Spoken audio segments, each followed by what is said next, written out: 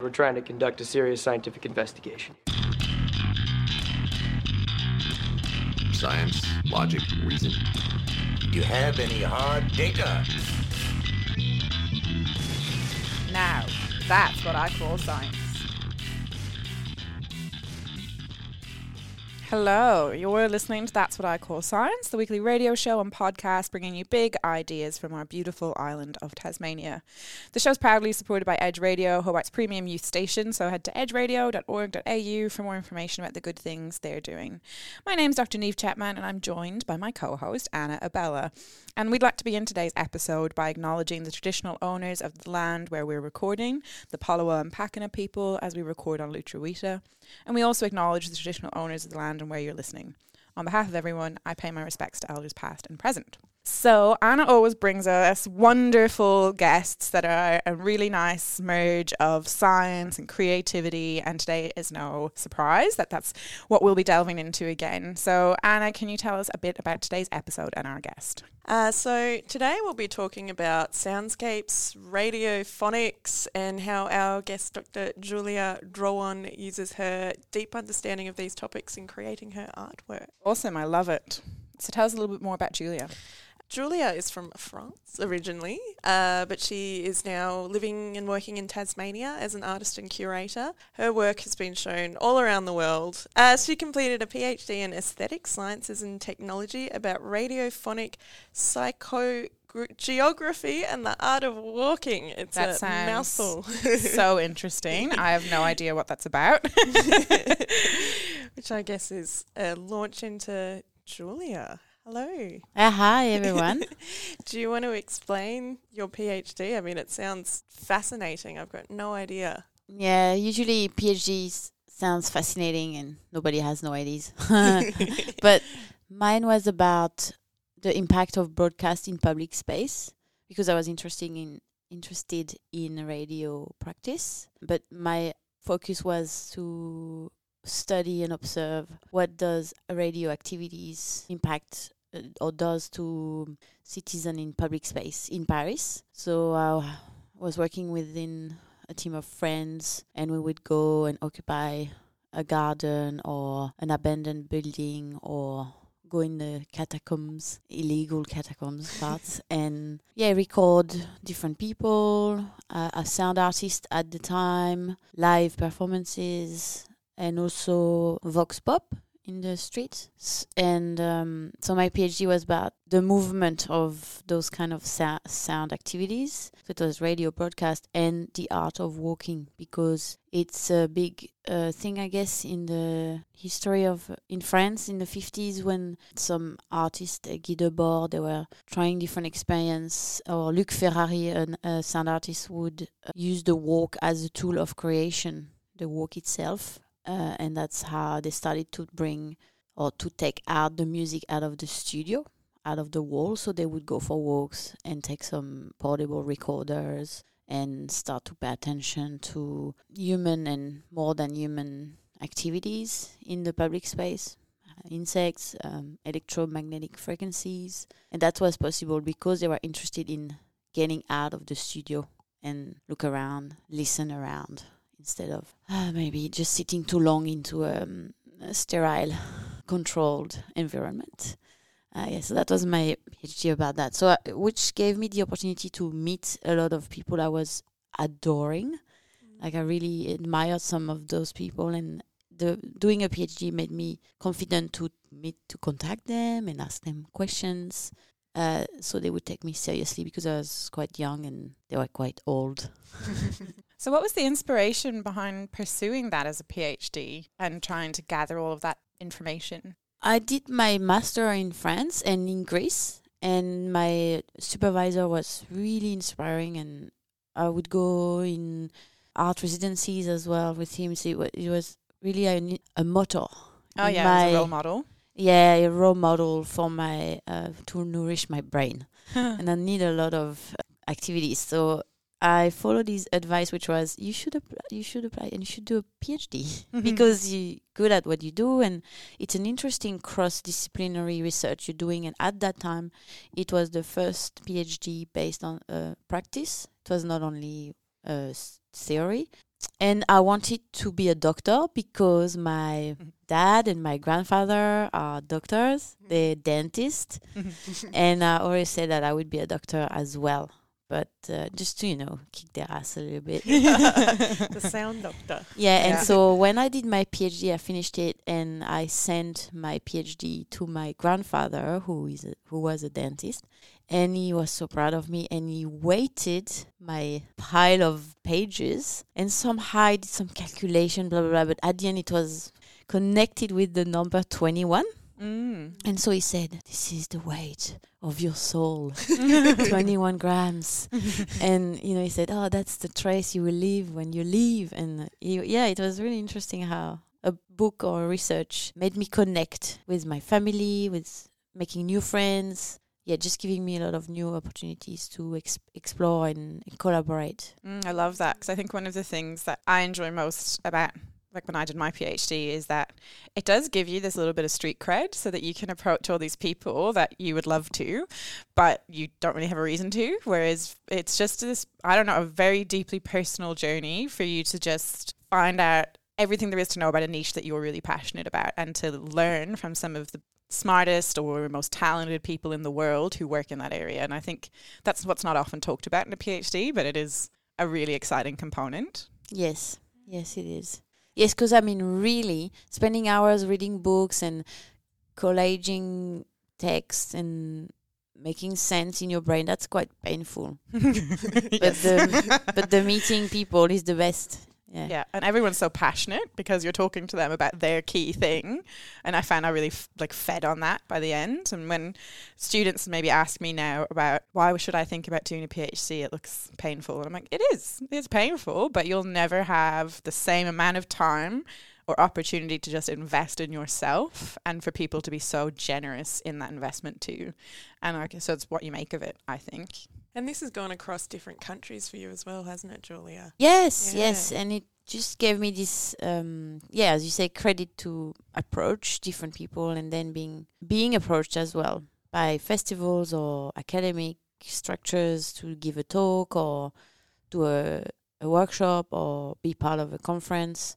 So it's also interesting to have the privilege to navigate between the art world as maker and the academic world as speaker, which for me it's kind of the same. But it's nourishing both way, but it's not always easy to access neither of those worlds. So I think the doctor title helped me to be more also firm about my expertise as a doctor in the arts, gave me the confidence to ask what I want. Well, you're listening to That's What I Call Science, and we are talking to Dr. Julia Drouin about her amazing work and interesting PhD. Can you please stick with us for part 2, and we'll delve more deeply into the themes of Julia's work and explain things like what radiophonics means for those like me who may not be aware.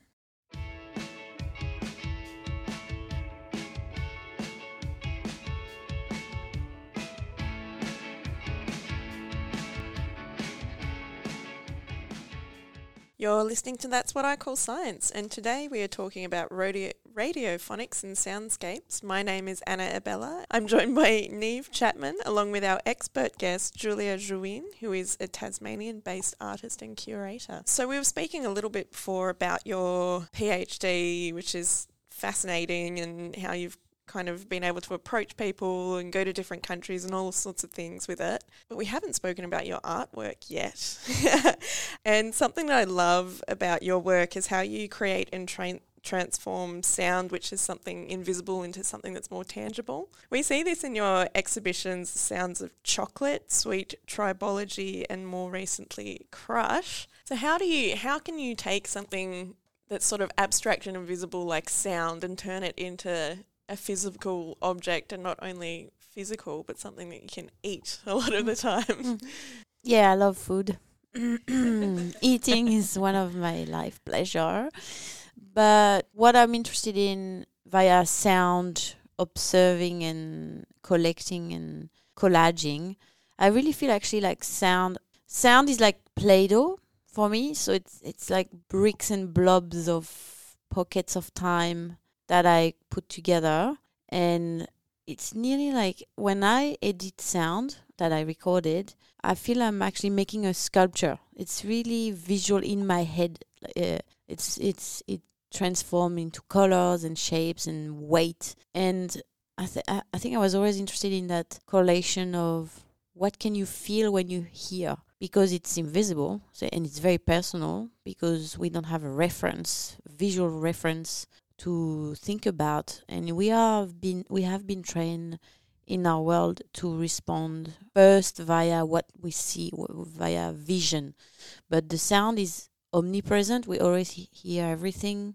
so we're quite overwhelmed in an organic and natural way. But like we can close our eyes and have a break of what's being injected in our brain through our eyes, but we can't really stop what's happening in our ears, except if you put earplugs, which is also then kind of, in a weird way, more dangerous to navigate into the city because you can't hear what's happening around you and things like that. So what I was interested in to bring a focus on what is invisible and what you can still feel and hear around you, but you kind of forgot to pay attention to that sense because it can be overwhelming. So I think our brain has been training to shut down what we hear, put a natural filter on what we are experiencing as a sound pollution. And what I'm doing with sound projects that are happening via object is to be more welcoming and make the audience want to engage with sound via objects, because they can feel, they can touch, they can eat, they can see, and that helps most of the time to bring them into a more experimental space that they might be at first quite freaked out by because it's a bit too strange or too loud or too abstract. So I think the visual and physical aspect for me is a way to engage the audience with. And I'm actually thinking of Philippa Stafford, who is one of my collaborators for Sisters Acousmatica. So we do this project, Sisters Acousmatica, together. And she really gave me the confidence to develop my passion about costume or extension of bodies, and also like opening a network of collaborators. And that's how I started to work on Sweet Tribology, because I was interested in sound devices at Sound Preservation Association of Tasmania Museum. So I could have access to wax cylinders, ancient records, and that gave me the idea. They also have a wall of radios, which I really loved as a display, but then I was like, I can just do like this kind of constellation of radio makers doing one project together. That was a good opportunity for me to meet a lot of people, of local artists. So the idea was to send each artist I was thinking of, to send them a wax minute. So I recorded the end of a wax cylinder, which sounds like the end of a record. So it's white noise. It's like scratching a surface. So there is no singing. There is no melody. It's very abstract, I guess. It's like walking in the snow. So I send them this wax minute, thinking also about female empowerment, which was also something that I realized coming here, that I could maybe bring out more as a carrier of care to the art scene, I guess, to just represent and make less invisible voices that are quite mute most of the time, even if I was muting myself before when I was younger. So the idea was to send a little particle of sound of Tasmania to those different sound makers, and they reinterpreted this wax minute, and what they sent back to me, I printed it on a record, on a vinyl that was unique. So we had 13 records, and they also did visual for the records, and then I cast the record and transform it into a chocolate record. So the idea was to invite the audience to, through eating and gathering and being together in a public space via those chocolate records. The idea was like they would reproduce the vulnerability of the wax material that erase through time. So more you play the object, less you can hear the original, but more you can hear other things. And I really enjoyed the poetics of the instability of a material, of a matter, the fact that it's always changing and nothing is permanent. You have to adapt yourself to what's happening around you. I have a kind of naive question, I think. Great.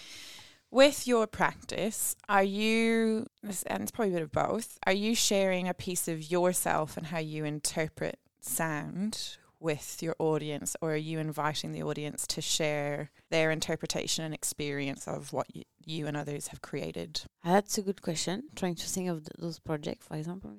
I think actually, in general, I impose quite massively what I felt. So I would deliver understanding of the world through an installation or a radioscape or a performance. So, but I don't think I give that much space for the audience to change the course of where I want it to go. But I think because it's sound-based, it's so very immediate and personal that I'm hoping that through their experience of listening to my work or being immersed in my work, they will question personal question, like they will feel comfortable enough to go into their own uncomfortable zones, I think. Yeah. But I think in workshops, that's where I'm way more opening the possibilities of participants to make their own. That's very important for me in my practice, to give some kind of access to those DIY, do-it-yourself traditions of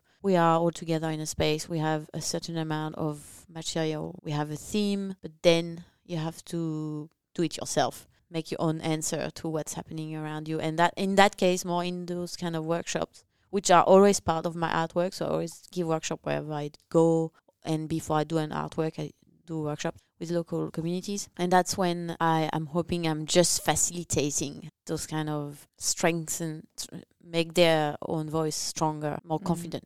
Yeah, I love that. It's a really nice combination of, when you were first talking at the start of that segment, of inviting people to think about sound differently through your eyes, and the way you described it, just there were so many layers and different shapes to it. And I was like, that's really wonderful. And I think that would have an impression on people in the way that they would experience that quite personally, but I think through you inviting them in that way. But it's really nice also to hear that facilitatory role that you play as part of your practice and exhibitions.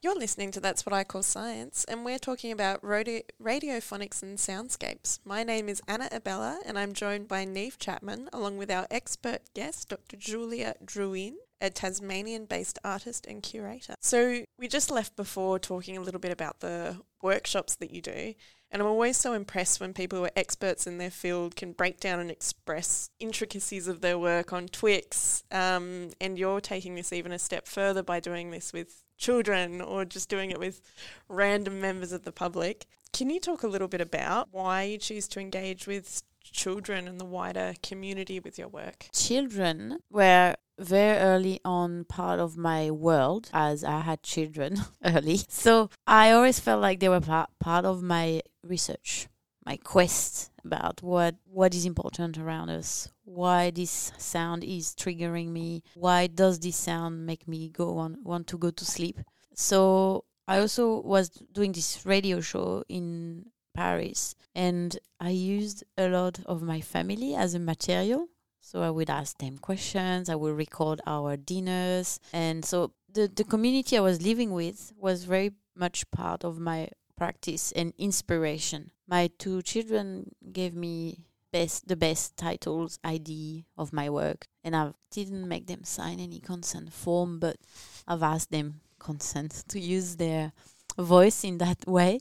For example, we were on holidays with my daughter, and she was with a friend, and they were eating ice creams, and they were imagining that those ice creams were persona, and they were eating them at the same time, so the shapes was changing and they were melting. And at some point I could hear one sentence in their conversation, which was, and then we say, I married a dead ice cream. And I thought that was really weird and disturbing, but also cute. And, you know, it was just making me sparkle a lot of ideas. So I took that title, I Married a Dead Ice Cream, to Spain, where I got commissioned to do a radio work in public space, where I invited 24 artists around the world to respond to that title and send a soundtrack, which I curated all the soundtracks, and then it was on a public space in Spain with we collaborated with an ice cream maker who did specific ice creams with really strange taste and ingredients, like with ash, and it was like titles with sound related names instead of vanilla, it was like, I don't know, I can't remember, but the whole idea was to again bring people in a public space, welcoming.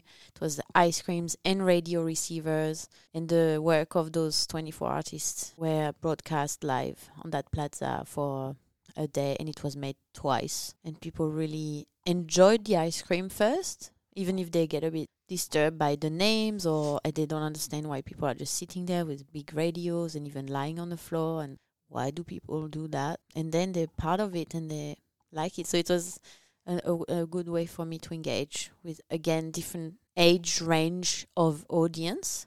So you had the grandfathers and the little kids playing around on the plaza randomly. But also working with children for me is always an inspiration, because you can see that at a certain age they start to be pre-formatted by whatever context, whichever context they're growing in. And I feel like when I work with young people, there is a moment when I can still nourish and cherish the freedom they have in their imagination and initiatives, and I can see sometimes the confidence is just beautifully growing through a workshop, for example, when they arrive and they're very shy, and then through the workshop and new meeting new people, they get more confident and they get amazing ideas. It's in a way, it's like observing a way of unlearning what they've been learning, but in those kind of safe space, they can just be themselves.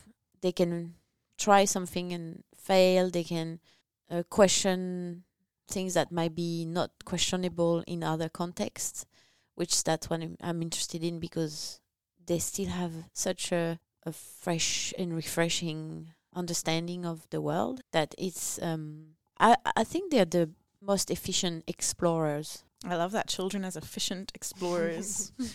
Beautiful. I was just wondering if we could finish up, Julia, by just you reflecting on what role science and technology play in your practice or in that ability to play as an artist and to create. For example, the chocolate records, I had to do like a year of research to actually succeed to make a chocolate record that could be heard and then eaten in a certain temperature. So I had few failed attempts when the temperature of the festival was too hot. So it was just melting.